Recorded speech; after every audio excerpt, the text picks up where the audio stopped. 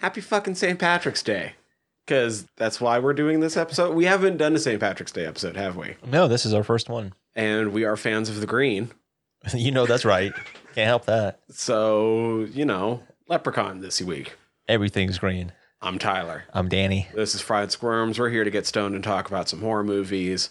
We'll start with the getting stoned part and get to our green hits. I know what it is, but what did you bring me today? Awesome. So I brought over the Strain headband. It is known as a cross of OG Kush and Sour Diesel. I think sometimes it is referred to as Sour Kush. So if you're out on the street and you see Sour Kush, it's the same thing as headband. So anywho, the thing that I like about this, it's a hybrid. It tends to lean a little bit more on the sativa side, at least this particular strain does.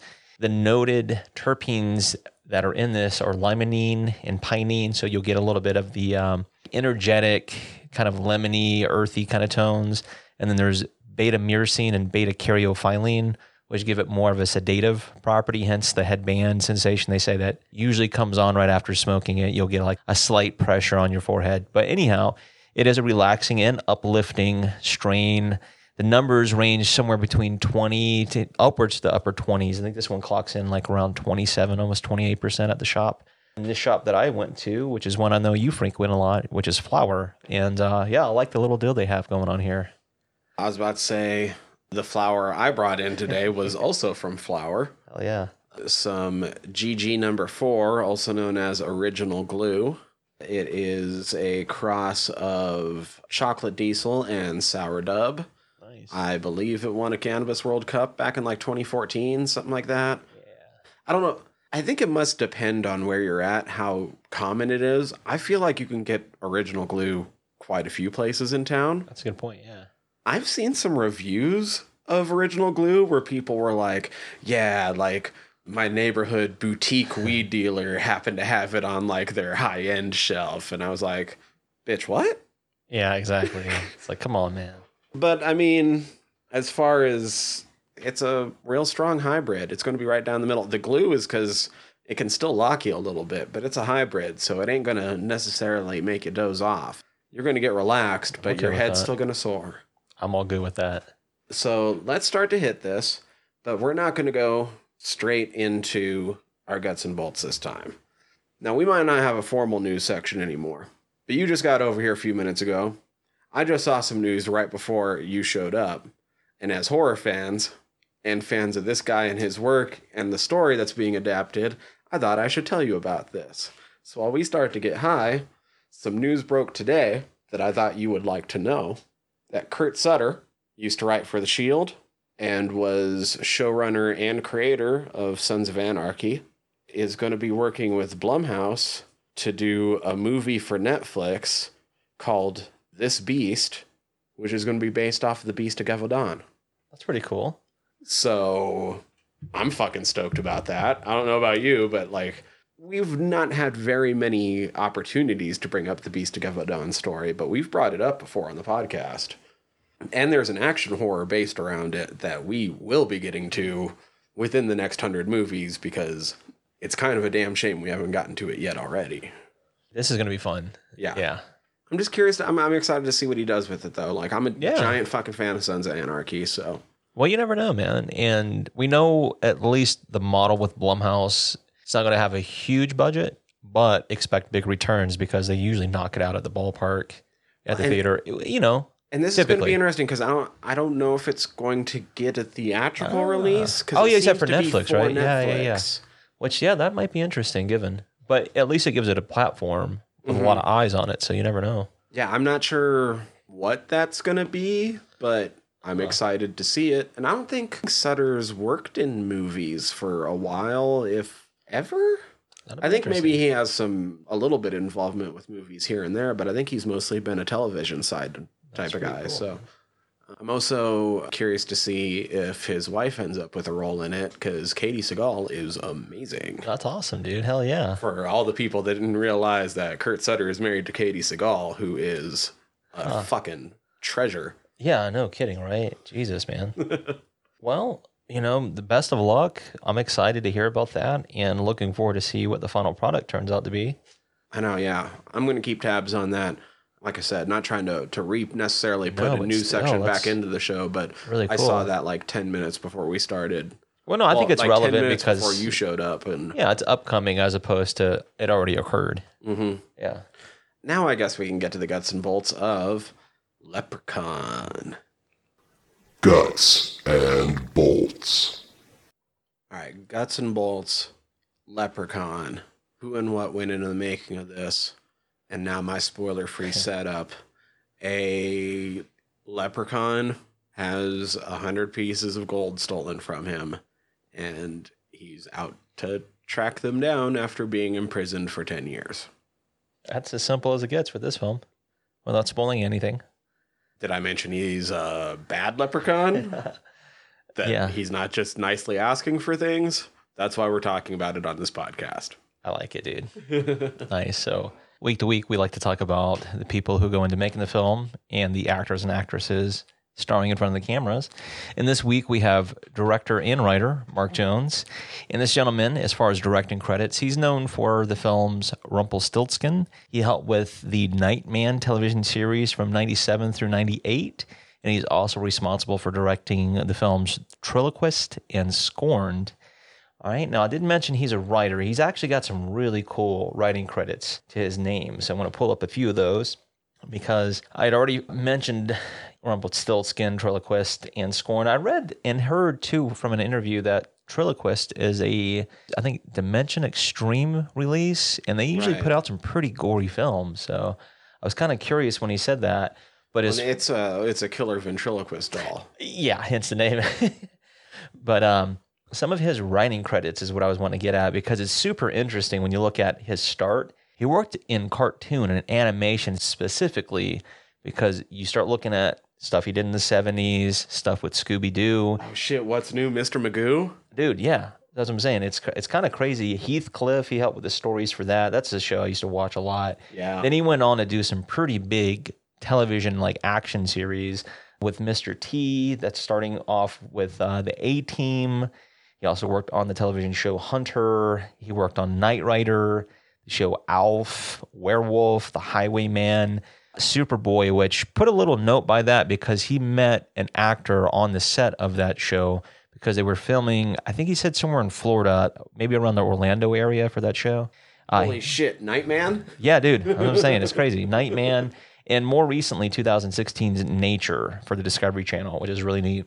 All right, moving on, we have cinematographer Levi Isaacs. This is actually a gentleman we've talked about before because we talked about him back on episode 166 when we reviewed The Dentist, which is really neat. So it's kind of cool bringing some of these people back, you know, ones of what we talked about before. All right, and part of the reason we brought him up before, not to get too extensive in his filmography, but if you go back a little bit, starts with like Saturday the 14th Strikes Back, which is kind of interesting. He helped with The Guyver, which is a film we talked about several times last week because of some of the credits. Children of the Corn Part 2, Texas Chainsaw Massacre, The Next Generation, which is really neat. 16 episodes of Tales from the Crypt from 91 through 95. He also helped with such things as The Dawsons for 22 episodes. Really neat. Malcolm in the Middle for 36 episodes. Really cool. I think he did 65 episodes overall. CSI New York.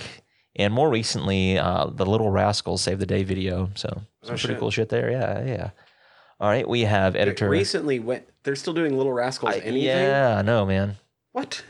Go figure. All right, editor, another gentleman we've talked about before, actually multiple times, but editor Christopher Roth, we talked about him on episode 29, Killer Clowns from Outer Space. And he also helped with episode 166 when we talked about The Dentist. All right, music was composed by Kevin Kiner and Robert J. Walsh, two gentlemen I do need to talk about.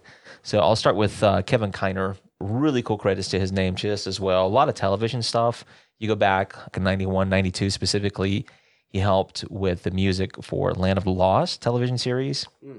He was nominated for a Daytime Emmy Award for The Real Adventures of Johnny Quest from 96 through 97. He won a BMI TV Music Award for his work on Walker, Texas Ranger from 97 through 2001.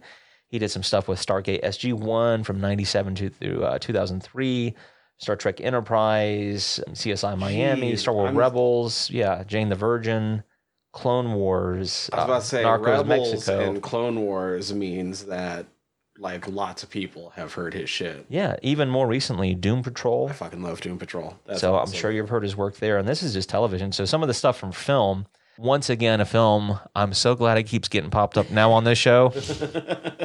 Because it's like, man, this is so awesome. But he helped compose the music for the film Freaked. He's also responsible for Tremors 3, Back to Perfection, Star Wars, The Clone Wars, Ghost in the Shell from 2017, and Star Trek, Deep Space Nine, What We Left Behind from 2018. Even a couple of things from video games, GoldenEye 007, 2010, and 007 Legends as well. So that's pretty cool. And the other gentleman is Robert J. Walsh. Some pretty big stuff when you look at animation, more specifically like Looney Tunes back in the 80s. He did G.I. Joe, A Real American Hero, Transformers, Gem, and My Little Pony and Friends. He worked with Jim Henson Company and Marvel Productions with the cartoon series Muppet Babies, which is pretty awesome. Muppet Baby. Yeah, man. It actually earned him the 1986 Daytime Emmy Award for Outstanding Achievement in Music Direction and Composition. It says he also collaborated with such gentlemen as Stan Lee, Lee Gunther, Bert I. Gordon, Glenn A. Larson, and worked with fellow conductor Johnny Douglas on a lot of stuff. Let's see, just some of his films of note. One that kind of blew my mind because I watched this shit a lot as a kid was Daffy Duck's Fantastic Island. I was like, this is crazy. He actually helped with Bugs Bunny's third movie, 1001 Rabbit Tales. A little bit later on, he actually worked with Uli Lumel a lot, starting with Zombie Nation, Fever Lake, Zodiac Killer, BTK Killer, Green River Killer, right. The Raven, DC Sniper, House on the Hill, and his final film credit was Queen of Rio back in 2018. So, like I said, some pretty cool films of note there. All right, the special effects was done by Players Special Effects. This was produced by Jeffrey B. Mallion. Production company was Trimark Pictures. They were also the distributor for the 1993 United States theatrical release. It had a premiere date, January 8th, 1993 here in the States. Had an estimated budget somewhere between $900,000 to $1 million, and it grossed, this is at the box office, $8.6 million. I heard that it also brought in a little over $15 million for video rentals. Oh, shit. Mm-hmm. And I can't remember how much. Well, that's how the franchise really kept alive. Like, yeah. $8 million on one is fine, but it's also still really small. Yeah, and it was released in January because they didn't want to go up against some blockbuster films from the year previously, so... And there was another little tangent, too, that the director talked about. He said that because it was rated R, but because it was such a hit with kids, that a lot of kids were, like, going in watching... like around that holiday season, more like Christmas films, but then actually going into the theater to watch Leprechaun instead. So they said it's predicted they probably lost like $250,000 in ticket sales because of that. I'm curious what pushed it to R, because there is only one F-bomb in this. Yeah, I would think just at the time, maybe some of the gore and stuff, maybe a little bit of the violence. That's about it. I guessed PG-13. Guess what? Granted, if this was rated PG-13... wouldn't surprise me, but it would have killed. Yeah. Time period, what? I'm got at least 40. Yeah. Oh, wow. Yeah. I was going to say it probably would at least doubled, but wow. I think it could have done 40. If it did right. 8 out of 6 million with like being as toned down as it is. That's a good point. Yeah. Because it would have been a disappointment for anyone expecting to see an R-rated movie. Yeah. Good point. Here's something that's cool. I do have a tagline. All right. And it's your luck just ran out. Yeah. So there's that. I mean, makes sense given. All right. Now, talking about the cast, we've got some interesting names. We actually have an actress who at the time, a little bit unknown, relatively, she had some relative works, nothing major at the time. But I'm going to start off with our lead titular character, and it's played by Warwick Davis, who plays the Leprechaun. For whatever reasons, maybe it's because later on in the series they explain this, but they have him listed as Lubda, the Leprechaun, in the Wikipedia. I'm not quite sure why. So, we are in the technical notes section of all this, right? Yeah. He was given a real name in the comics that only went 4 issues before I think the company went under. Okay. I'm not positive about that, but basically, like, it was supposed to go on, and then they just stopped. Like, that story's never been finished, as far as I know. I'm sure there's probably fan works out there, but yeah, Lubdan is apparently his name, and I do when I was looking up some other information on this movie, like a lot of people do refer to him as Lubdan, so There you go. Okay, so gives a little bit of more of a backstory as to why his name is that, which is cool. Oh, also, I'm looking up its premiere weekend real quick after we were just talking about its numbers. I feel bad for what it was going up against. Of the movies that were new that weekend, it still debuted at number 8. And it was the only, like, new movie that weekend to be in the top 10. That's pretty cool. Every other movie had been going for a few weeks, but every other movie was like A Few Good Men, Oh, damn. Aladdin, Son of a Woman, The Bodyguard, Forever Young, Chaplin, Damn. Home Alone 2. Oh, my God. Yeah, so it's like all these holiday, kind of feel-good, a little bit sappy films. And then you got a horror film in the mix. But still not bad to be in the top 10. Here's an interesting note. There's an actor in that group, who I'll talk about here in just a second, that made it twice in the top 10 for that opening weekend. So I'll bring him up here. But speaking of Warwick Davis, just a few things of note. Some people might know him specifically because he was in Willow, playing Willow Ufgood, which is really awesome. That's where I recognize him starting off as. Mm-hmm. But even prior to that, he starred in some of the Star Wars films. He was wicked. Yeah, this is really cool. He also did Ewoks, The Battle for Endor. He was in Labyrinth as a Goblin Corps member. Also awesome. Mm-hmm. Like I said, once again, went on to do some more work in Star Wars Episode 1, The Phantom Menace. Says he was Yoda in some walk-in shots, Weasel and Wald, which is really cool. I think some other people are probably going to know him because of Harry Potter. I mean, he was in, The Philosopher's Stone, Chamber of Secrets. He was Flitwick. Yeah, so a lot of those films, almost like, Jesus, almost all of them is what it looks like. Let's see here, just more recently, he was in Solo, which is really cool, and The Rise of Skywalker, also really cool. A lot of television work as well. Just more recently, Star Wars Rebels as Rook for 6 episodes. So, yeah, some pretty cool stuff there too.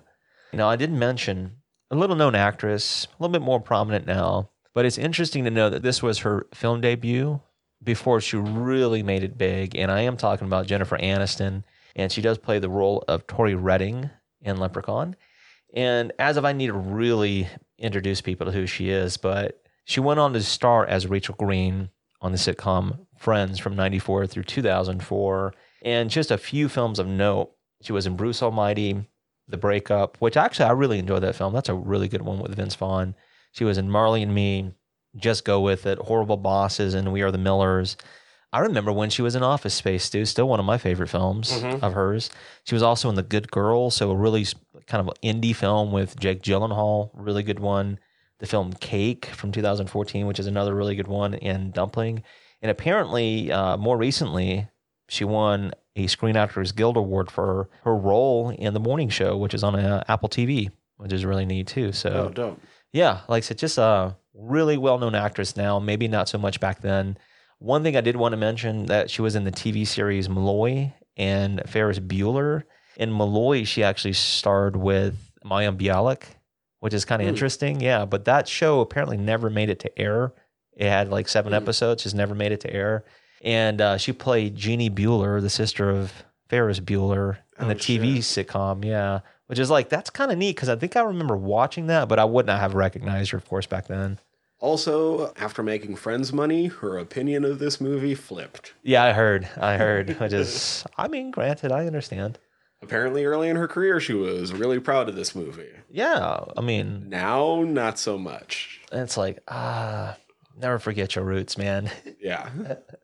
All right, here's a really cool name, and that is Ken Oland, and he plays the role of Nathan Murphy. And this particular gentleman, I actually watched a film recently, and a film I've actually mentioned several times now, but the film I watched more recently that he was in, it's a film that my sister and I like to watch every so often, but he was in the 1986 film April Fool's Day, where he played the role of Rob, which is, man, I really like that film.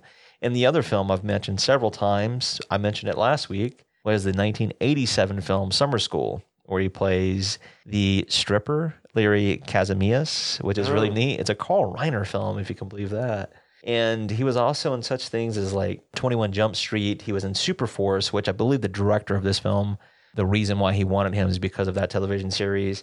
But some other things of note, he went on to do some stuff in Star Trek, actually The Next Generation. He was in Silk Stockings, Pacific Blue, stuff like that. So it's just a lot of television series, little spot stuff here and there. All right. Another name well known at the time, I would imagine, is Mark Holton. And he plays the role of Ozzie Jones. And the reason I say he was well known is because of some of the works he did in the 80s. More specifically, he was Francis Buxton in Pee-wee's Big Adventure. I probably know him best as Chubby in Teen Wolf. Yeah. I fucking love Teen Wolf. He was in both of them. Yeah, Teen Wolf 2 as well. And here's something cool, is because this is a franchise, he did reprise his role in Leprechaun Returns in 2018 as well, which is really neat. Like, did you read into some of the fallout with that? Mm-mm. Like, so Ozzy returned, but the 2018 one is the one where it's not Warwick Davis. And so when Ozzy returned and Warwick didn't, some fans got shitty and they're like, what, you didn't ask fucking Warwick Davis back? Like, he's been the Leprechaun. And then Warwick actually had to come out and be like, nah, like, guys, they asked me, but I have kids now and they're young enough that I don't want to be starring in horror movies. Yeah. Maybe later on when they're grown, I'll go back to doing horror, but not right now. Not right now. Well, good. That's good that he cleared the air. Now, I did mention, because of the work on Superboy of our director, he ran into an actor on that set, and this happens to be that actor, Mark Holton, because he did do one episode of Superboy back in 1990 as Johnny Casanova, right? So that was kind of neat. And some people might know him, too, because he was in A League of Their Own, where he played the older Stillwell. That's right. He was also in Little Giants as Mr. Zoltek, which is really neat as well. So some stuff of note there. I mentioned this to you off air last week, that he played John Wayne Gacy in the 2003 film Gacy. So another thing of note there. Let's see, more recently, I've already mentioned Leprechaun Returns, but for people who are fans of Tim and Eric, awesome show, he played the role of BM Farts on Great Job in the 10-year anniversary version, which is actually really cool too. So a few things of note there. All right, here's a child actor. He didn't do too much after, I think he was like 15 or so, kind of took a break from acting. But this gentleman is Robert Gorman. He plays the role of Alex Murphy. Here's a little note, trivia there. Alex Murphy, does that ring a bell? Oh, fucking RoboCop. No mistake. What? How did I not notice that? There you go. So yeah, a little side nugget there. All right, this kid. I remember him because 93 was a huge year for him. Yeah, dude. I went and saw 2 of the 3 films that he came out with that year in theaters as a little baby, because I was only 5 at the time, but I also only lived 2.5 blocks from the theater at the time. Yeah. And so my parents were like, yeah, it's fucking whatever. Like, go watch a movie. Yeah. Like, you're 2.5 blocks from home, whatever. And I mean, they took me to see, when I was 5, they took me to see it, but a couple years. Anyway, I'm getting ahead of Mr. Nanny. Yeah. That's awesome. And Rookie of the Year, both 93. I still like that movie a lot. That's a really good film. Here's something else. I mentioned one of the actors who had 2 films in the top 10 during the premiere weekend of Leprechaun. He's the other one because he was in Forever Young as well. That's right. Which is really cool. I actually remember him too because he was in Don't Tell Mom the Babysitter's Dead from 91. So that's where I actually remember him from starting off. And some of his last things that he was in, he did like an episode of Full House back in 95.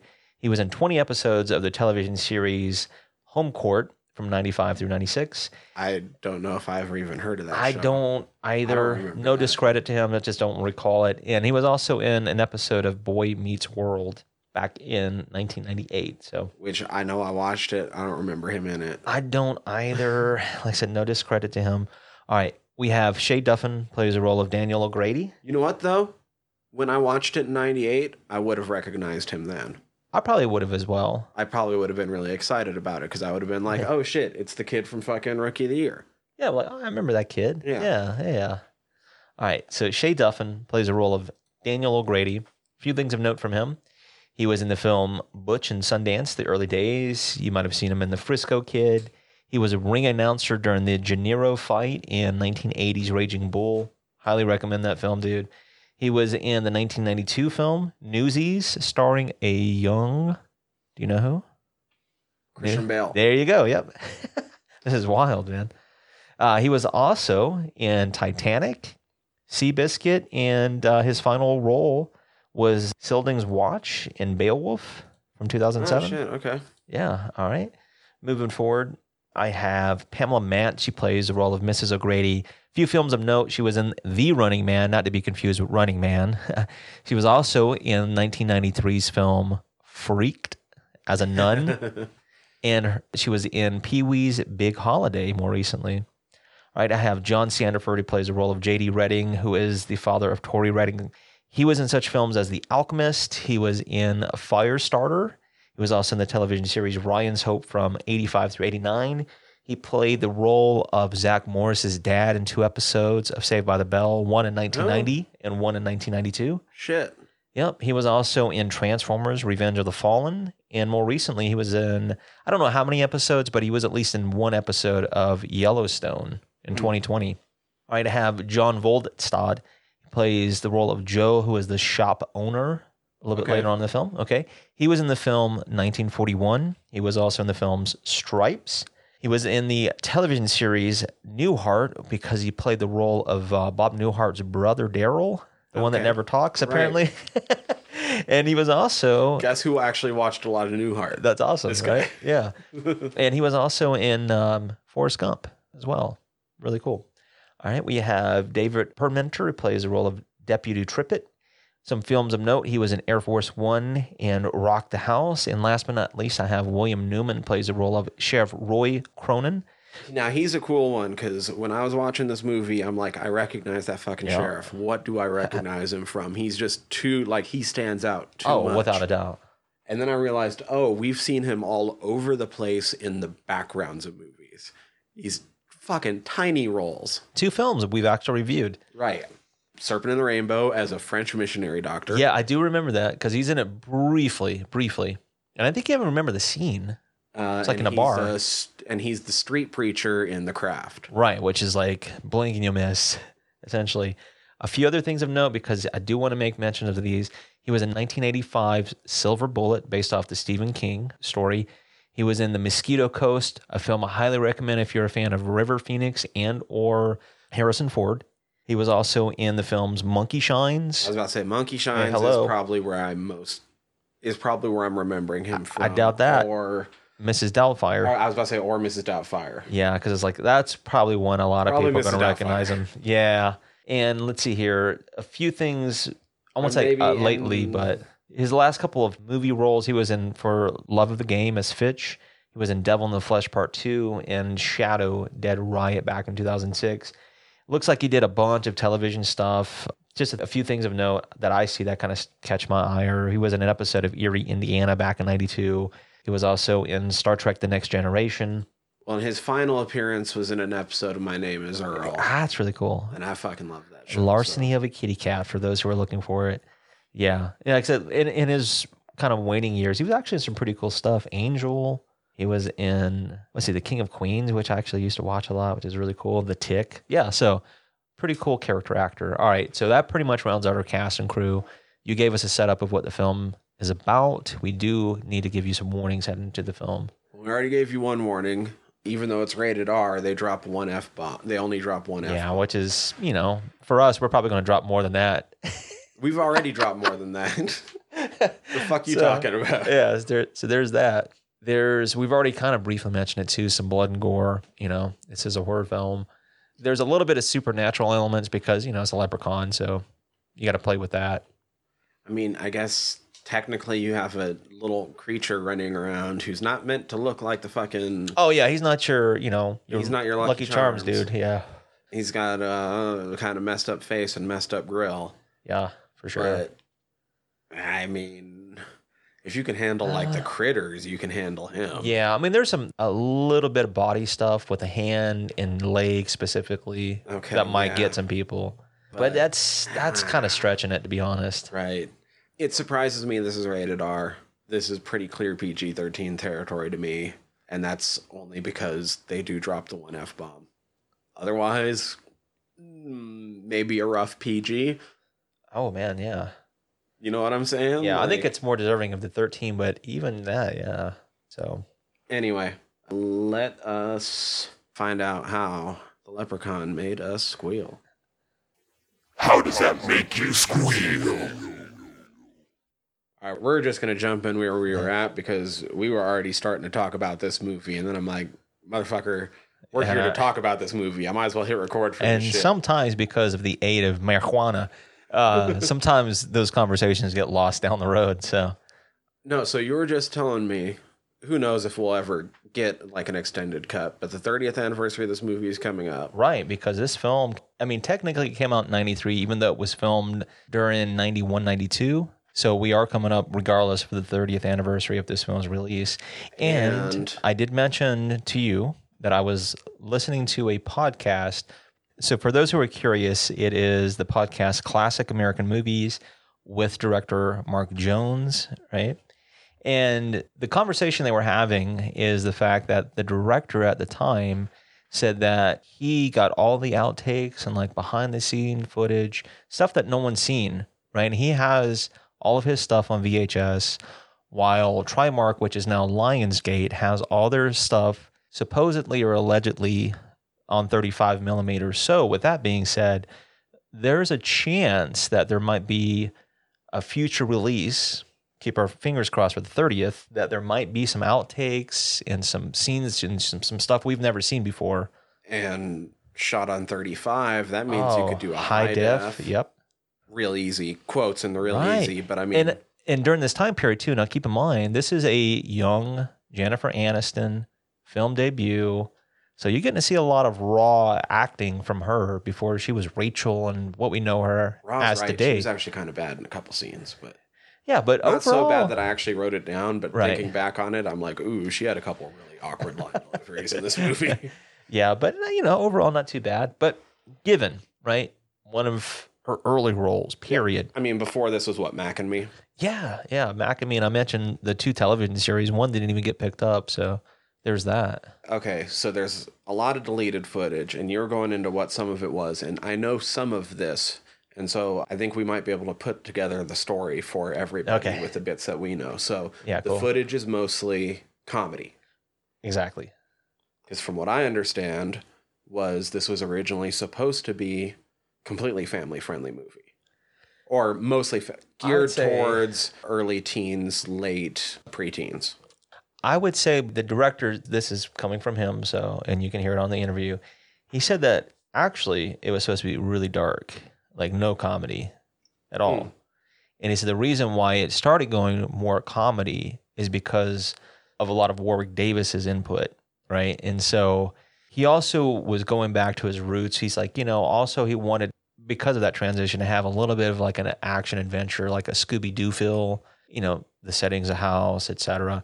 And then he also borrowed ideas from Critters as well. So there's a little similarities between characters and setting, etc. So he started using some more of those. So his early drafts, I should say, it was supposed to be really dark, and then the more and more he fleshed it out, it became more comedic. Maybe the story I heard isn't from the early drafts, but it's from that middle period where then they turned it more comedy. Because what I heard was that like the final shots and all the reshoots that they did were basically to make it darker again, because the studios had decided like, oh no, we're going to market this as like mid-20s adult horror comedy. There was some weird So that's when they put in the gore and stuff. Yeah, exactly. So there were some things going on with the producers. They had their input, and so there had to be a lot of back and forth with that stuff. But some of the deleted scenes, I know like we're getting way ahead, but some of the comedy bits that were left out, because unless we get them in an upcoming version, for the most part, this is just coming from the director's mouth. But he said that there were scenes with Warwick Davis, as a leprechaun in the squad car with the deputy that he killed. Okay. And like eating donuts, things like that. I think he said there was some more stuff with the tricycle and just like gags and things like that. So there was a little bit more of that at play, that was cut out. And we've already mentioned that like all that stuff still exists. And some of it's, hopefully most of it, all of it's on 35 millimeter, just as well as VHS. You never know. There's a director's cut as well, I'd mentioned to you. So that's a possibility as well. Maybe that... So on to how it actually made us squeal, I suppose. Maybe the director's cut is more what I would be looking for, because ultimately I wanted this movie to be more fun than it was. Yeah. And, It kind of fell more flat than I remembered it falling. And it definitely didn't have enough gore to back up the comedy falling flat. I tend to agree. It's kind of teetering on both. It's trying to find that balance somewhere. See, before I found out all the stuff behind the scenes and like the way that the tone of the script fluctuated over time and stuff that they went back to add in later and stuff, I thought that they just did a really bad version of trying to make their own Freddy. I can see what you're saying there. Especially Freddy by this time period. Oh, gosh, yeah, because first one came out in 84, so by this time, it's almost a decade old. So there was probably, at least 4 to 5, if not, by then. Yeah. Shit. So, it's deep in the franchise. So is Friday the 13th. There's a couple others. But the point being is, you want something fresh, you want something new, and something that is familiar. And in this case, because there hadn't been a St. Patrick's Day themed horror film, this is a good opportunity to kind of cash in on it, so to speak. You couldn't have made it at the time. But what this movie should be is Thanksgiving, but St. Patrick's Day. Yeah, that would You know be awesome. what I mean? I don't know. Like, the second time through, I did try to, like, think about it more of, like, in this time period, definitely some of the jokes would have landed a little bit more. Because some of it just feels played out by now. Yeah, I mean, it's totally the time Not period. necessarily bad, but just, no. I've heard this shit all my life now.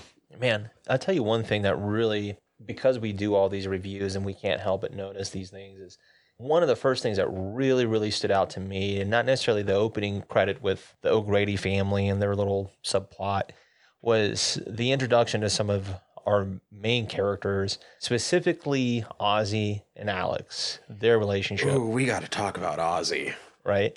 So because I know this film was influenced somewhat because of Critters, I was like, that right there, and I even have it in my notes, it's like the setup of Charlie and Brad and Critters, their like relationship. You have this kind of slow character and this witty kind of, not necessarily know-it-all kid, but he kind of portrays that a little bit persona. I don't know enough about how you should handle It's weird. characters like Ozzy to know if he was handled well in this movie. I feel like for the time period, he was handled extremely well. Because he could have been way more the butt of jokes than he was. It happens. Right. But I think for this time period, it was actually the minimum amount of actually making this character the butt of jokes that I've probably maybe ever seen. That's a solid point there, because it's one of those characters that is set up for that, like a punchline.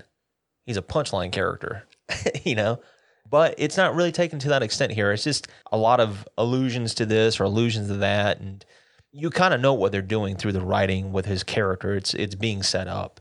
I kind of feel like it sucked that, like, in the final act, a lot of the time he was part of their quote unquote problem and was simply slowing progress. Mm-hmm. Although it was also, with how he had been set up, kind of realistic for the character.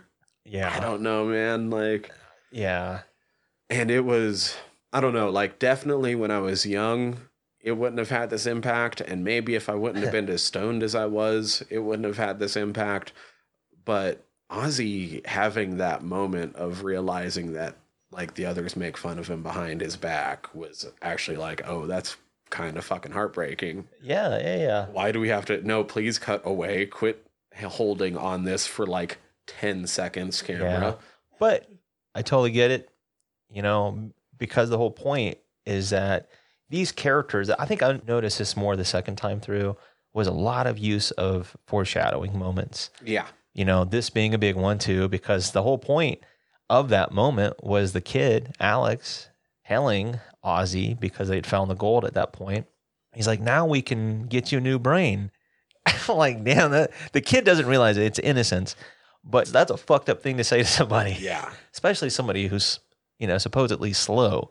And he's like, nah, I'm good, dude. And he's like, nah, bro, people make fun of you, not to your face, behind your back. And he's like, damn, that's fucked up. See, I think in the time period that was being played for a joke. Right. Now, especially when I'm stoned, And it, like having to watch Ozzy sit there and realize that, like, I'm like, dude, Yeah. that sucks. I feel for you, bro. But I like it because there is resolve. Yeah. You know, it'd be one thing if it just left him hanging on that. You're like, oh, damn, you just stupid. You know, and that's all he ever is. But no. I think that's some things in the writing that I'll put a check mark next to because I think it's clever.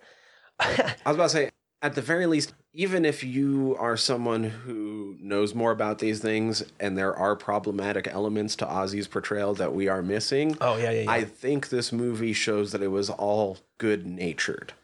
Oh, man, they really could have leaned hard if they wanted to into that character. Yeah.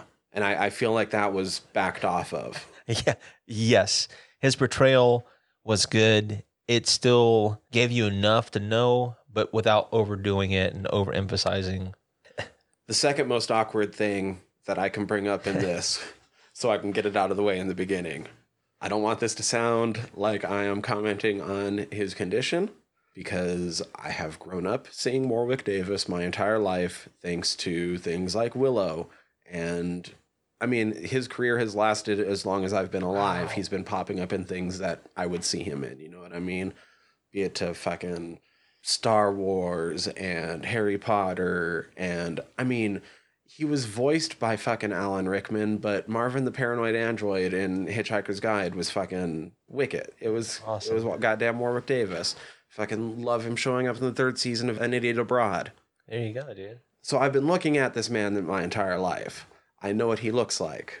He looked awkward in this fucking movie.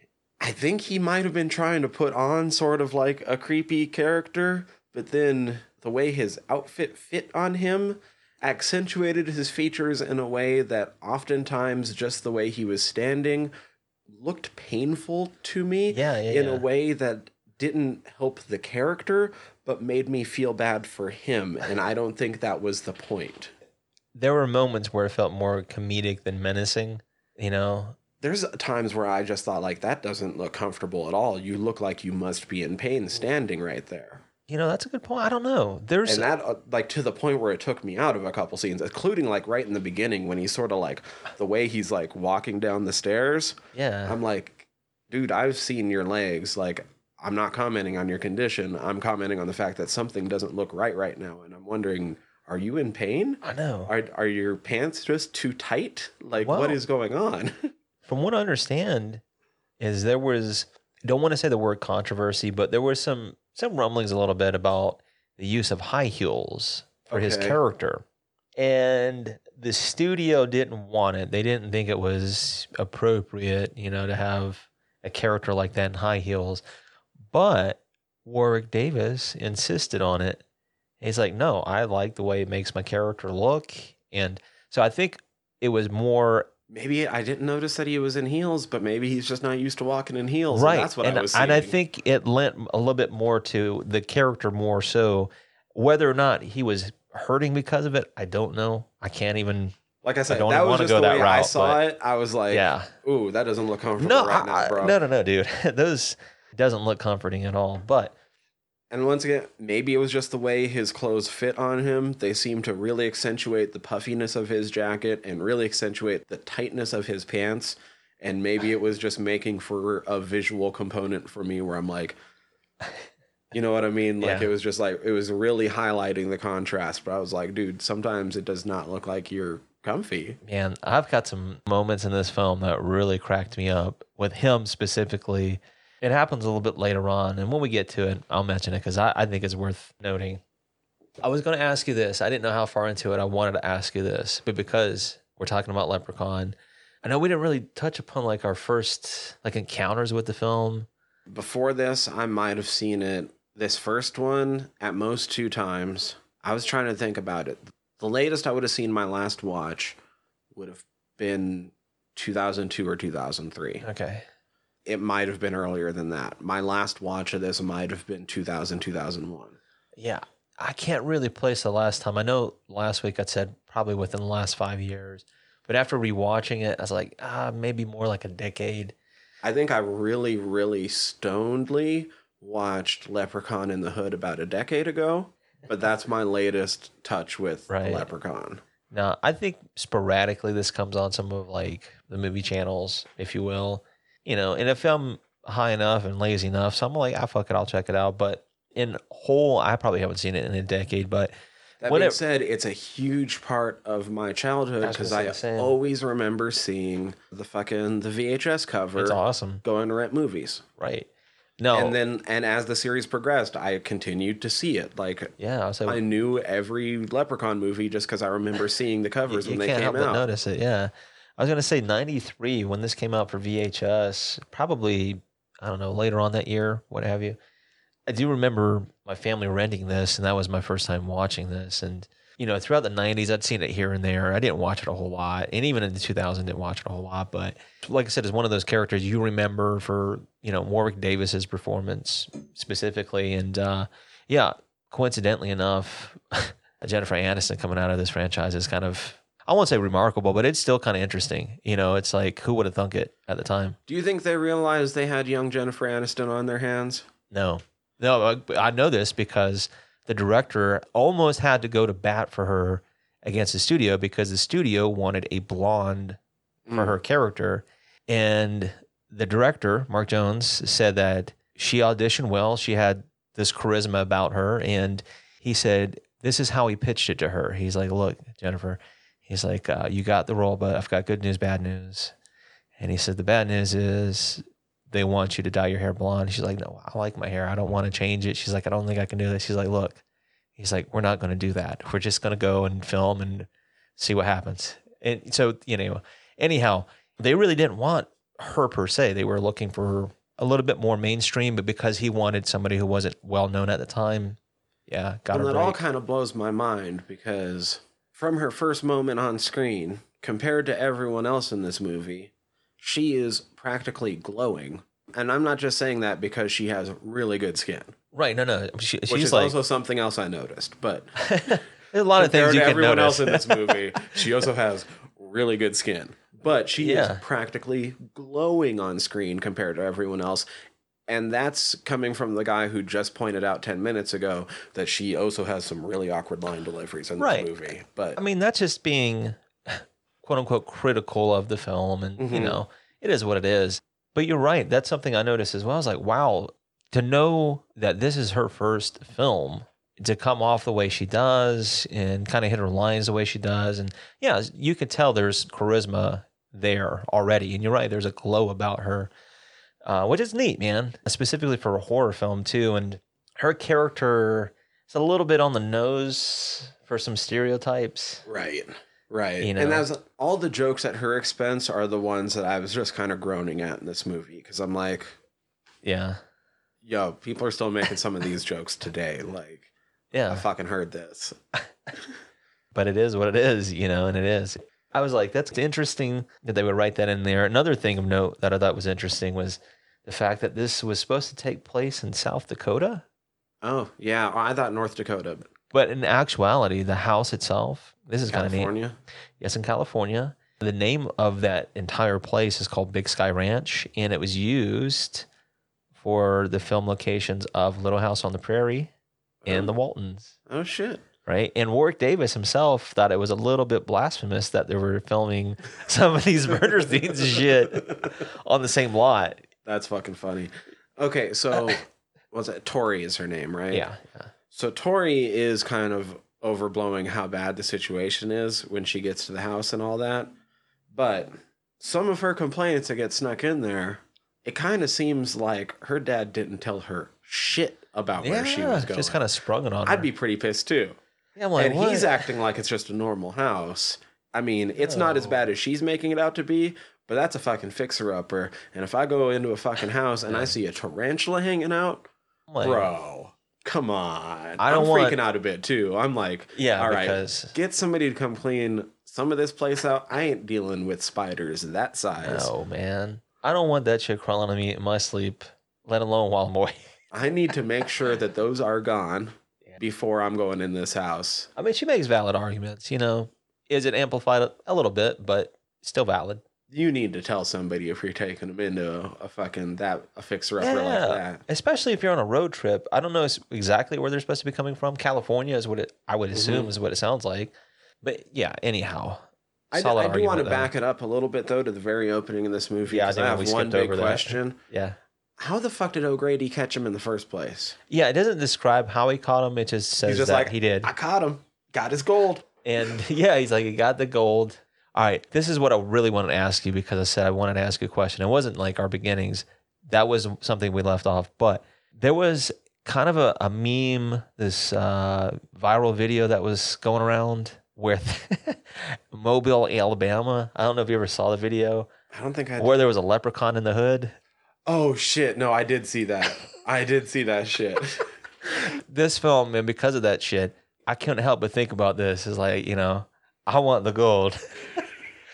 Every time anyhow, so that's what I wanted to ask you if you were familiar with that, because that shit started playing in my mind. Oh my fucking God, I haven't thought about that.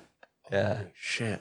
Yeah, I know what I'm looking up again once we're done with this. Yeah, so I thought it was just funny. For those who don't know, yeah, check it out. It's fucking hilarious.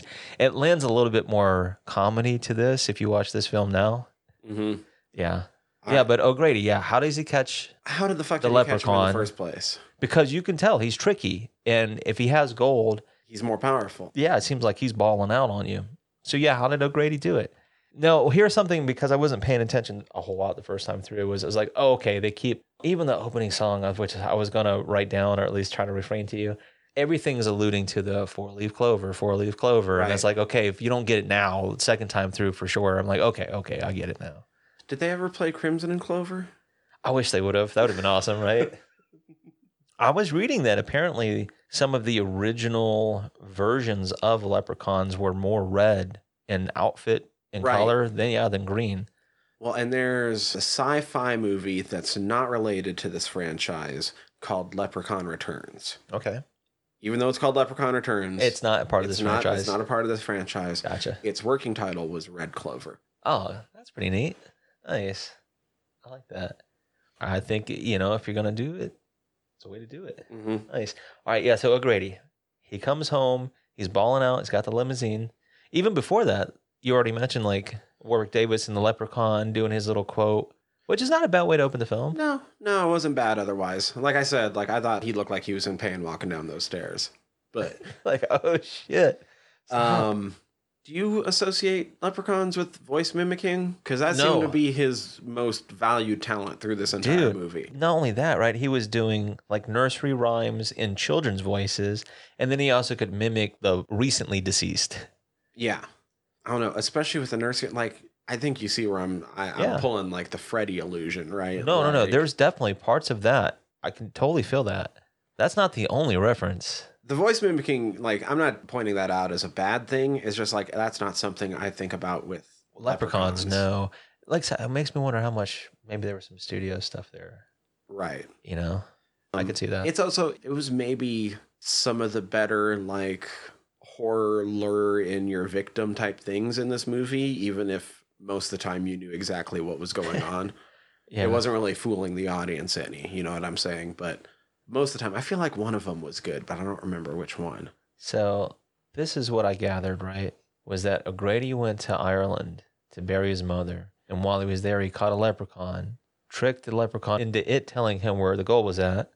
He gets the gold, ships it back to himself, and now they're rich. And then the leprechaun followed him all the way back from Ireland. There's some things like that happen in this film that don't make sense and do kind of make sense. Maybe I'll touch upon, but that's one of them. I can believe that the leprechaun can magically track his gold. Right. That makes sense. Yeah, he's tethered to it somehow. Him still being able to magically follow that quickly across the ocean while being depowered because he doesn't have his gold, probably not. Not with the way the rest of this movie plans out. It seems like it would take him a while to get back across the ocean. The way he shows up is he's doing the Mary Had a Little Lamb in a little girl's voice, and Mrs. O'Grady finds him in the suitcase, which he pops out of and scares the shit out of her and wants his gold coin, which in turn causes her to fall down the stairs and break her neck. Which he doesn't kill her. No, she does. She kills herself because she got spooked. Yeah. So technically it's not his fault. He just spooked her. Right. Like, don't be clumsy, O'Grady. Know where you're at in the house. Yeah, most people don't fall backwards 8 fucking foot and then into their stairwell. What I thought was cool, you could tell it was a stunt person who did it. Because as she was falling down the stairs, the first time that you see her land, they do a cut and then you see her. Oh, yeah. I know there's something that you tend to do when you see a dead body on screen. Is you look to see if they breathe in any scenes. I wasn't watching this time. Was she breathing? Yeah, you could see her breathe. I wasn't watching this time. You can see her breathe one time. I think it was the first time you see her after she's dead by herself without, Warwick Davis doing his little, mimicry behind her. You can see her taking one breath in. I was like, yep, there it is. Then he gives the old man a heart attack. Essentially, yeah. Like O'Grady traps him with the clover, puts him in the box. I thought that was kind of funny. He goes upstairs, and it looks like he's trying to light him on fire. But you're right, he strokes out before he can do it. Mm-hmm. And then it cuts to 10 years later, and the lead into Tori and her dad arriving to the house. And we mentioned that. She gets spooked because there's a tarantula down there. She goes upstairs because she was wanting to get a hotel, get the fuck out of there. And then she bumps into Nathan, one of the handy guys. Right. Yeah, and then we meet the rest of the characters.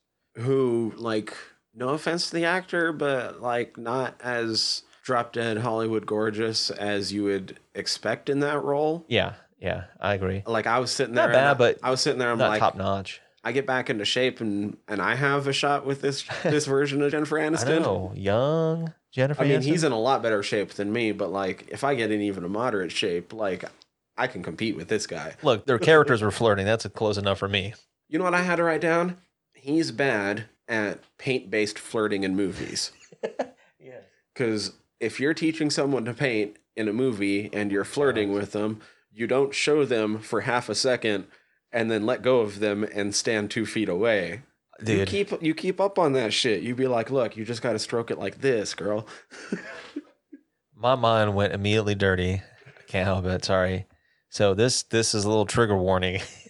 Oh, what? That Alex blew Ozzy? No. Oh, God damn.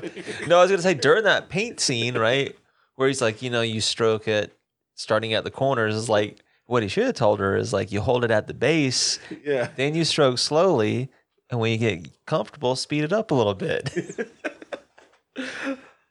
Oh, man. Yeah, sorry, trigger warnings, but all jokes aside, he had his moments.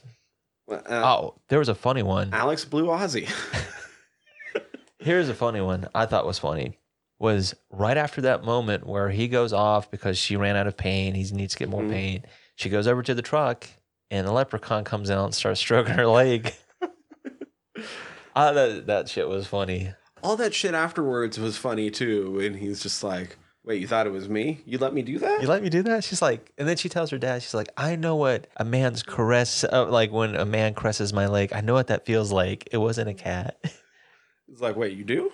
Yeah. There was little stuff like that was kind of clever. And then there was big dumb moments like who's putting their hand in a tree stump Right. like that? Come on now. I feel like when all of our protagonists are together, the jokes that they make with each other and stuff, most of those land. Most of that's pretty fucking funny, or it's realistic between the group, and it allows you to see how they would bond and shit. Yeah, for sure. Most of Warwick Davis's one-liners are fucking terrible. However, Yeah. there's a number of times where after his big telegraphed one-liners, he'll still make a couple quips afterwards. Those tend to actually be really funny. Yeah, he's funny.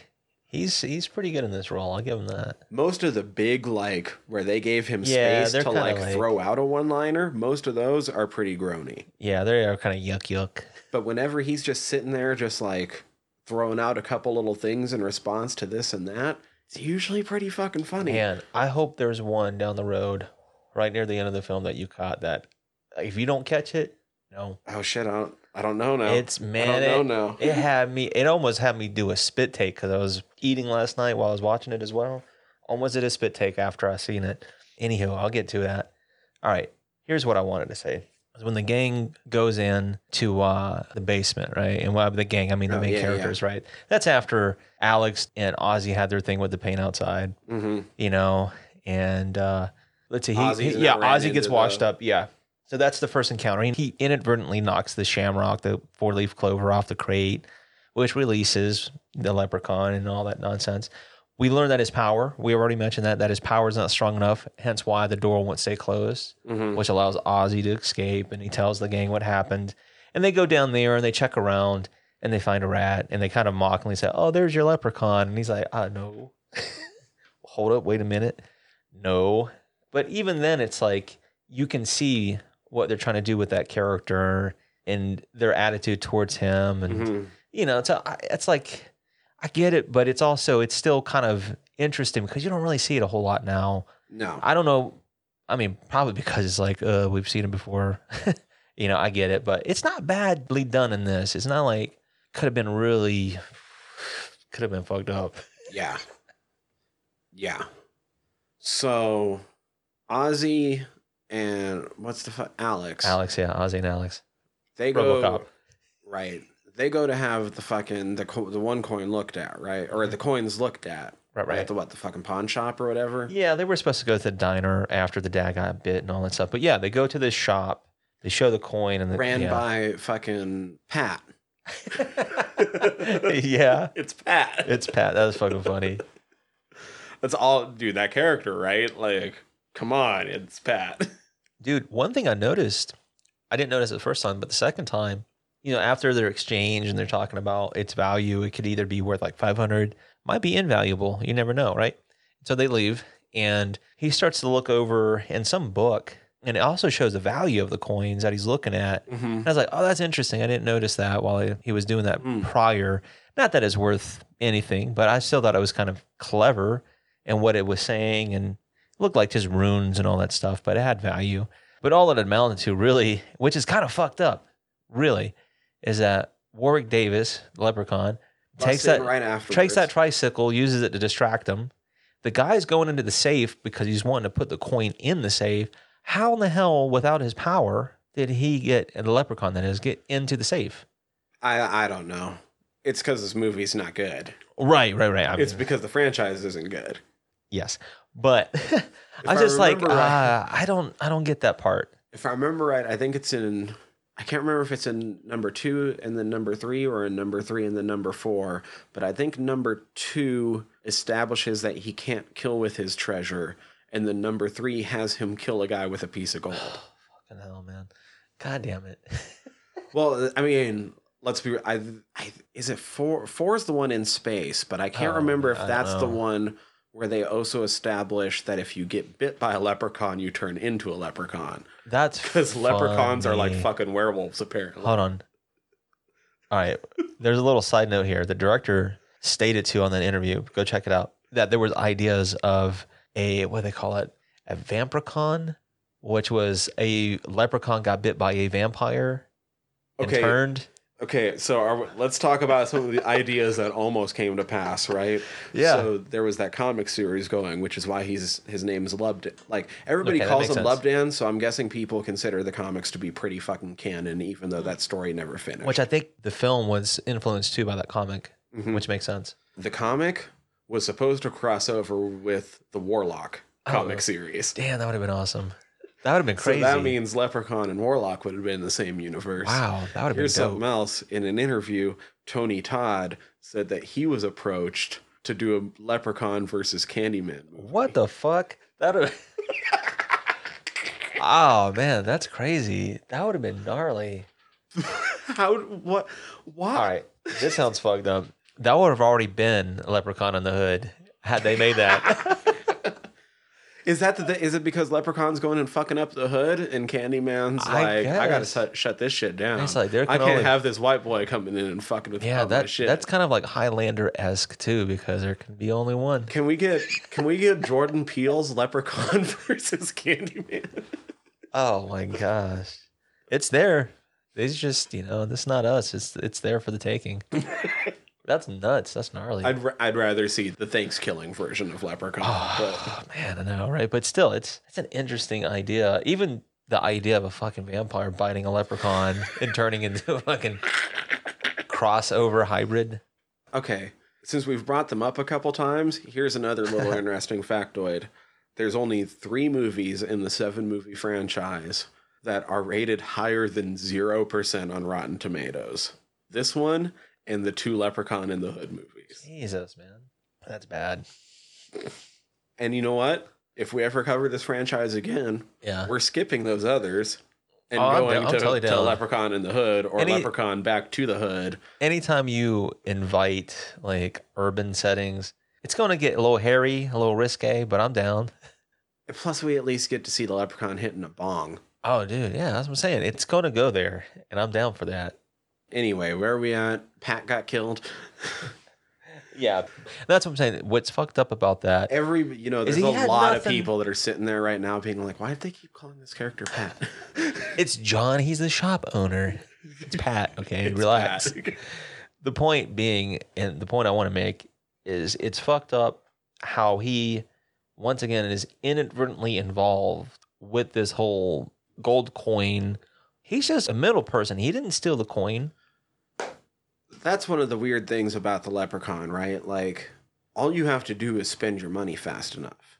Apparently. If you spend the money before the Leprechaun Just gets change the to hand. you, Maybe that's, then I he's don't not know. after you anymore. As long as you're willing to be like, oh, no, this dude has it now. Yeah. He's like, As "Don't-" long as you're willing to like sell out whoever you fucking pass the money on to, Yeah. then you're safe, right? Well, I can say this. At least this film, to me, establishes that Leprechaun is not the brightest crayon in the box. He can be tricked. Right. Well, the shoe thing is just funny. I That liked how is they did fucking hilarious because that does tie into some of the mythology with the character. that. Well, with the character specifically, but also kind of with how they wanted to turn him into a vampire. Yeah, that's funny. Yeah, but the OCD and stuff. Yeah, the counting thing that vampires do. Oh, I know. That's what I thought was funny. It did remind me, no shit, it did remind me of the episode in X-Files where they run into this little village of vampires. And it was the kid who was in The Sandlot, the chubby kid with the freckles. Oh, shit. Okay. Yeah, He was yeah. in it. And believe it or not, Luke Wilson was in that episode. Oh, okay. But it was about vampires. And there's a scene where Mulder throws like a bunch of matches on the floor. And the kid has a count. He's like, why'd you go do that for? Because now he's got to count them all. Right. But yeah, the shoe thing, it's similar because he's got to shine them. So they It's funny. they couldn't decide if they wanted to make the Leprechaun a fucking. They wanted anything but a leprechaun. They wanted either a vampire or a werewolf in this series, but they also wanted Warwick Davis. I know. They got something. They totally did. They got a performance. I liked it. There was some shit in it that was kind of silly. Like, I'll go ahead and say it.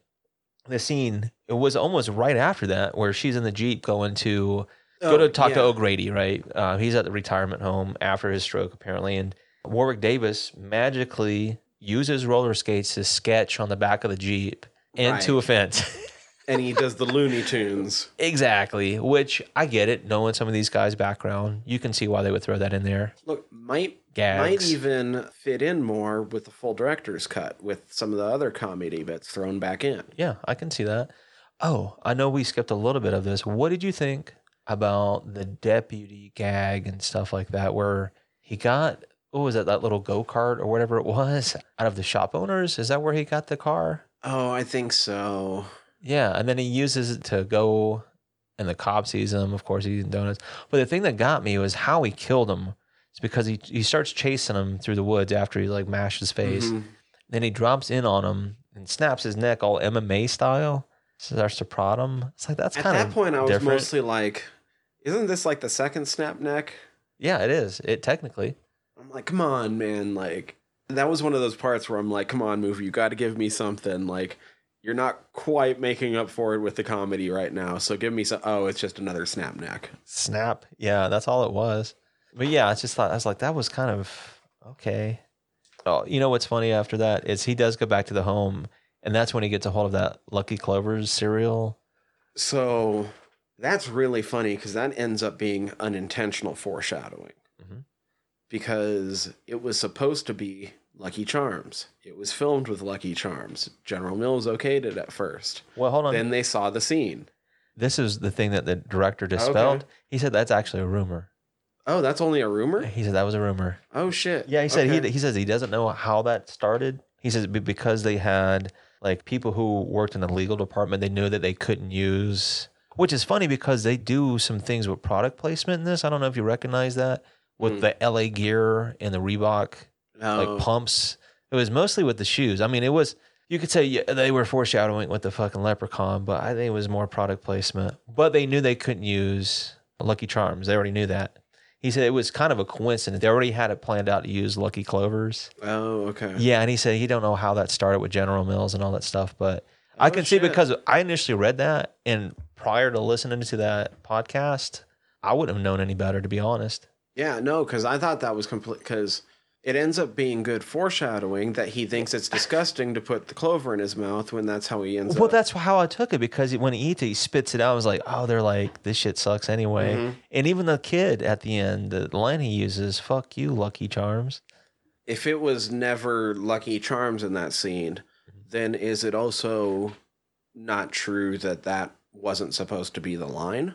That's a good point. I don't know. Because part of that rumor is that to hit back at Lucky Charms after they pulled, that's when they changed the line that he says, fuck you, Lucky Charms, was originally supposed to be the tagline, your luck's run out.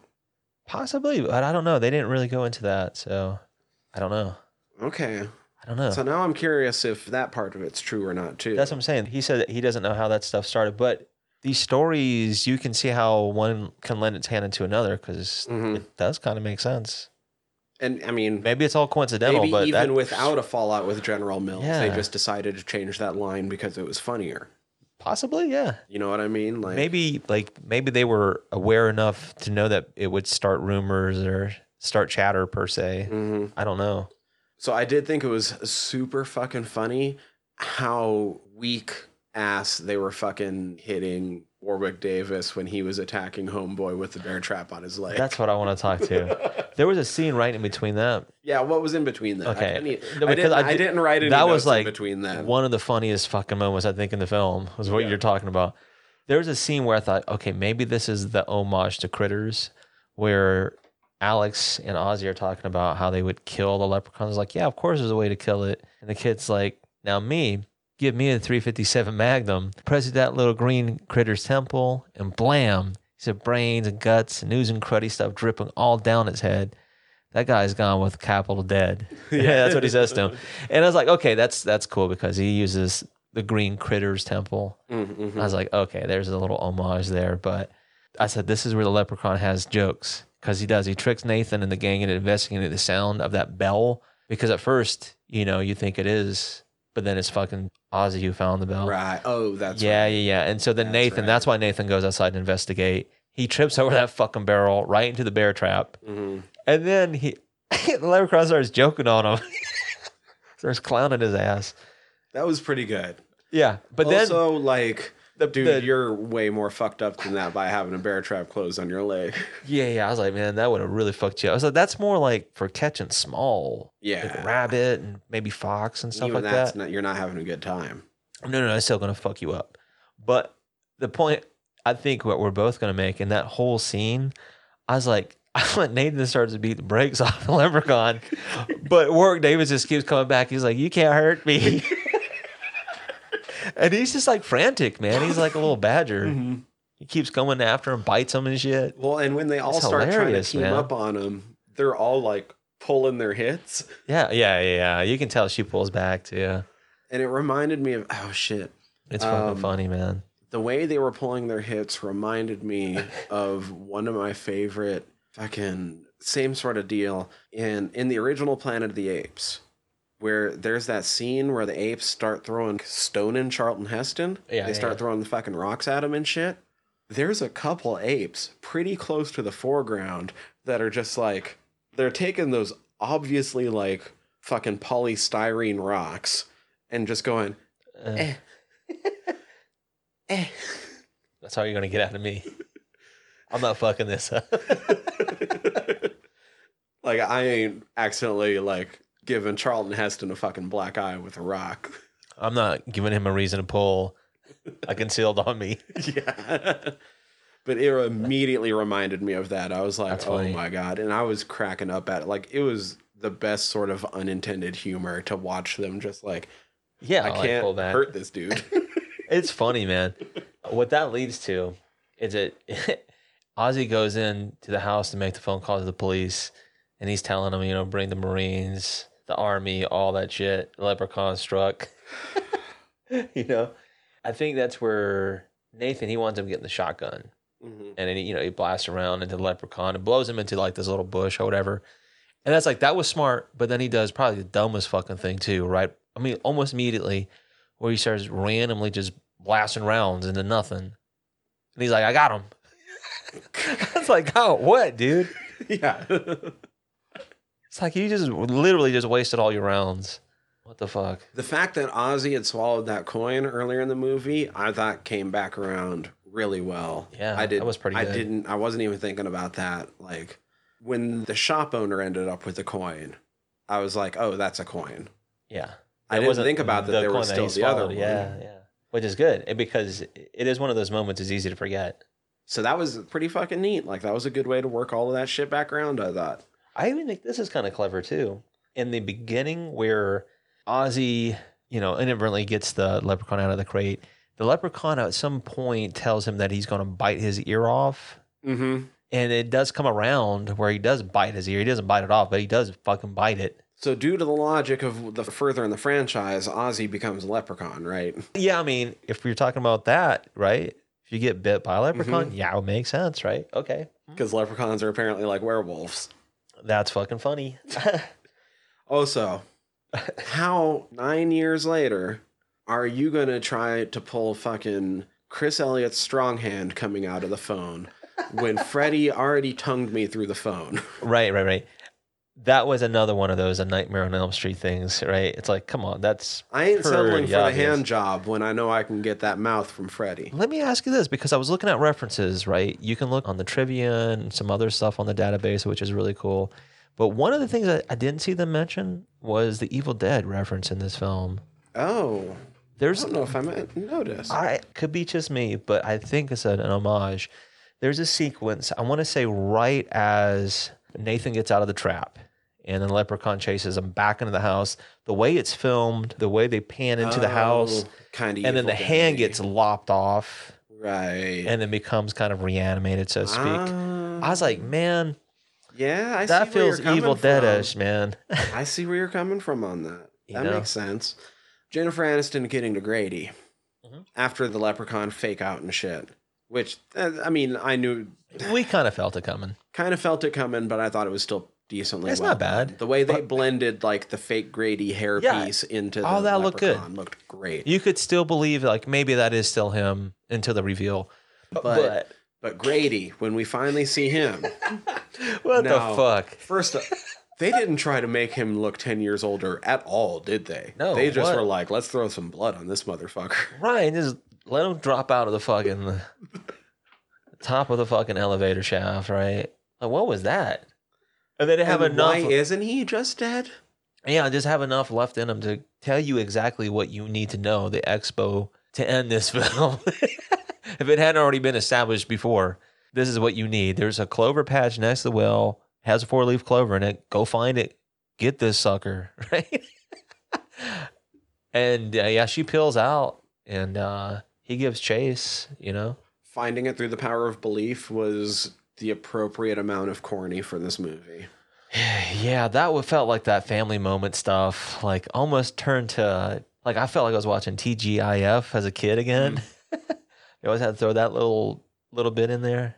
Dude, okay, so melted leprechaun is one of the coolest effects in this That entire fucking was movie. fucking good. That That was was good. Really good. I Guess even- what? I even Give me liked- that following everybody the entire That time. almost felt a little Gremlins. A little bit. Yeah. What I liked about it, what I thought was funny, was when you think it was dead and in the well, it's still like, I need me go. Yeah. I love, and you have it like Just crawl back lingers. up, and homeboy just runs over and is like, "No, get the fuck back down there." Motherfucker just starts pouring gas. I'm like, damn, he's trying to blow shit up too. He'd make a lot of people proud, but that's what happens. Like, damn, he wants them burned.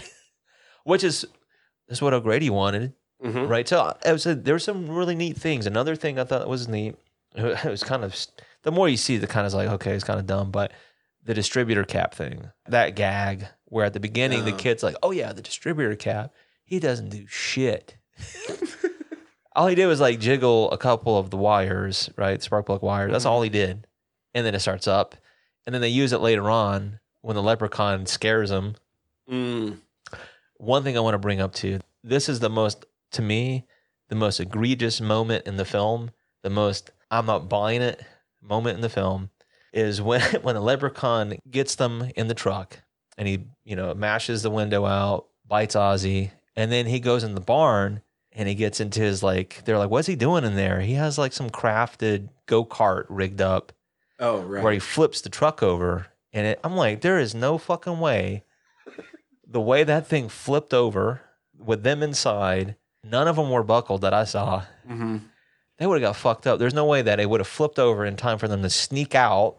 Right. And then to come in. Yeah, I'm not buying that. Not a single one had any damage. None of them were hurt. I mean, I'm not buying that. I'm still not sure I'm buying O'Grady catching the leprechaun in the first place. No, I mean, from the get-go, I'm not buying it. O'Grady didn't seem like he was that sly of a motherfucker. He did some shady shit that we don't know about. Yeah. On the sly. Yeah, he didn't catch him. He probably licked his butt or something. Did some shady shit in Ireland. The fuck you Lucky Charms is really funny, though. It is pretty funny. The kid gets him. Oh, that's a scene I want to talk about. Oh, okay. Quite possibly the funniest moment to me in the film was they're looking for the clover. And when I say they, it's like Jennifer Aniston, Tori, whatever. Ozzy, Nathan, they're digging through the patch, and they have the faith moment. But at the same time, the kid's going into the barn, right? Because he's setting traps. He wants to set the trap, and I don't he's know like, they can look for clovers. Did I'm you getting hear this fucking leprechaun. I wonder if maybe it's my version. In your version, in that scene, you can kind of see the leprechaun hanging on one of the. Yeah. Did you hear what he was said? Did he say anything in your version? It sounded like he was mumbling something, maybe in Gaelic. Because it didn't sound like it was English. I heard him saying something, but I can't remember okay. what it was. I was wondering, I was like, maybe it's my version of it. I'd have to go turn it back on. Okay. Again. It wasn't anything I don't know what he I said. should write down. But he, in my version that I heard, he said something. It wasn't in English, but he mumbled something. Okay. Anyhow, the point I want to make in that is eventually the leprechaun comes out and attacks the kid. That's like the second time the kid gets drugged by a fucking leprechaun, right? And he's dragging him towards that trap, and they go in. I think they blast him again. Mm-hmm. But what happens is once the leprechaun gets up, and that's when Ozzy tells the leprechaun that he's got the gold coin, and he's like, I want your belly. Right. What's in your belly? But when he runs out, he trips up Nathan. And he's like, how's your leg? I was like, that is fucking hilarious, man. That is, if you don't catch it, it's so quick. I was like, that might be the funniest fucking thing in this film. Okay, the thing I laughed hardest at is actually similar, but not quite the same. Goofy. There's no little how's your leg little moment. But I love when he's chasing Tori and her legs are so much longer than his, and she's so far ahead of him that she trips and gets up. And still has time. They even make mention of that in some of the trivia, that even in the retirement home when he's in the wheelchair, she had to slow down her running because it was hard for him to move, navigate. It's like, that's kind of funny. But yeah, she would smoke him. Yeah. I mean, come on, let's be honest here. And that's where I'm like, how is the leprechaun getting across the ocean that quick? Yeah, I don't know. There's where definitely I'm some coming plot up holes. on that shit. You know what I mean? Right, definitely some plot holes, but it's kind of a fun film. Kind of one of those. It's almost like a party film. If you haven't seen it, it's worth seeing it the one time. Yeah. I don't know. The rewatch value is not so much there. And that's the thing. I did get more out of it upon rewatch, but I didn't get so much out of it upon rewatch that I would recommend people go rewatch it. Yeah, exactly. But the one thing I want to do, I don't know how much more I have to say, but one thing I do want to add before I close it out is the wraparound with Ozzy's character, right? Where he says right there at the end, he's like, I did the smart thing, right? And they're like, yeah, that was smart. And then he gets the kid with he's like, hey, Alex, what's that? Gotcha, right? He's like, hey, I've never done that before. Finally gotcha. So it was stuff like that. It's like, it was a kind of a feel-good moment. It even leaves off with, the intention of a sequel in mind, because last thing I've got written down. Just not the sequel they got. Exactly. But the leprechaun says, I'll not rest till I have me gold. Curse this well that me soul shall dwell till I find the magic that breaks me spell. So that kind of concludes okay, he's setting that up once again. And then he breaks into, oh, my dear, my darling one. Yeah. My smiling and beguiling one. So, like I said, I like the use of a little bit of the mythology, very sparingly. Mixing it in with some franchises that we've mentioned. There's even references to Jaws. You know, certain franchises are intermixed in this. Being that it's the filmmaker, Mark Jones's first film as well. He says, until you do a film, you really don't know how to do a film. You know, so he said a lot of this was kind of learning on the fly. Had some good people at hand, like the DP, Levi Isaacs, and the guys who composed the music. So he had some good people at hand, and they used some pretty cool sets too. I already mentioned where they filmed. So having some familiar faces, one that rose to stardom out of this was kind of mind-boggling when you think about it. Yeah, it's still neat. It's still relevant to some extent too. You know? It's still fine. Right. It's not one that I visit a lot, to be great, quite man. frank, because it is kind of hokey at this point. And I feel like all the other movies we've mentioned that it has similarities to, I'd probably recommend above it. Yeah, I mean, I would imagine they probably Even ramp like up. Critters. Yeah, I would imagine in this franchise, because I haven't seen a lot of the sequels in a long time, that they probably get a little bit more gory and probably lend into a little bit more of the hokiness. I feel like going hokier would I'm help okay with this. that. Yeah, I was like, I'm fine with that. You got to go somewhere. I am kind of curious about Leprechaun in Space, to be honest, but just because that I'm not is opposed. ridiculous of a concept. But I know, right? Yeah, I was going to say, music, well, now that I think about it, it didn't like necessarily stand out, but it wasn't bad either. Just that fucking song, that Four Leaf Clover song, right, they intermix. I'm like, wow. They use it in the diner. They use it at the opening with Tori and her dad. I was like, man, if that's not on the nose and it's just kind of bad. yeah, Crimson and Clover should have been Crimson and Would Clover have been a lot better. over and over. Yeah, I'm down. But once again, it's one of those films that came out. I mean, it did decent at the box office. We already mentioned that, but because of VHS and rentals and shit like that, that's where it really found its home. Mm-hmm. And because of that, its success through that, it spawned sequels. And like I said, if it wasn't for that, this would have probably been it. You know, but yeah, it's interesting to note that this was Trimark's first film. I didn't know if you read that or not. Oh shit, no, Yeah, so that's cool. really interesting there. Yeah, it's just it'd be interesting to see if we ever get that, what we mentioned earlier on, if we'll ever get some of the behind the scenes stuff and outtakes and whatever, maybe some commentaries, who knows. Be Oh, kind of yeah. cool. I'd like to see that if it happens. I agree. Ooh, next week, dude, I'm excited. We're I starting know to tread you're into some excited. interesting territory now. I know you're excited because this film looks bonkers. And you know, we're fans of bonkers on the show. So next week we will be doing. I don't remember the year. I want to say 78 I almost want to say or 80. 85. I want to say it's 80. 80. I'm almost certain 80 it's, exactly. I think. Okay. I'm almost Anyway, it doesn't matter. We're doing the original Indonesian horror film, The Queen of Black certain. Magic. Wow. There is a recent remake, Which So- is, whoa, hold tight. Yeah. but we are doing the original one. And that is, ooh, buddy, if you've never seen anything about the Queen of Black Magic, I think we are in for a treat. Because I've only seen a couple clips. We watched that trailer last week Wow. after we got done recording, and it looks insane, bonkers, crazy times. And I'm hoping so ready. I'm hoping it actually delivers on that. Well, here's some good news for those who do like to stream, right? Mhm. If you want to get a jump in on this episode, it is streaming on Shudder. So go check it out in advance. Dope.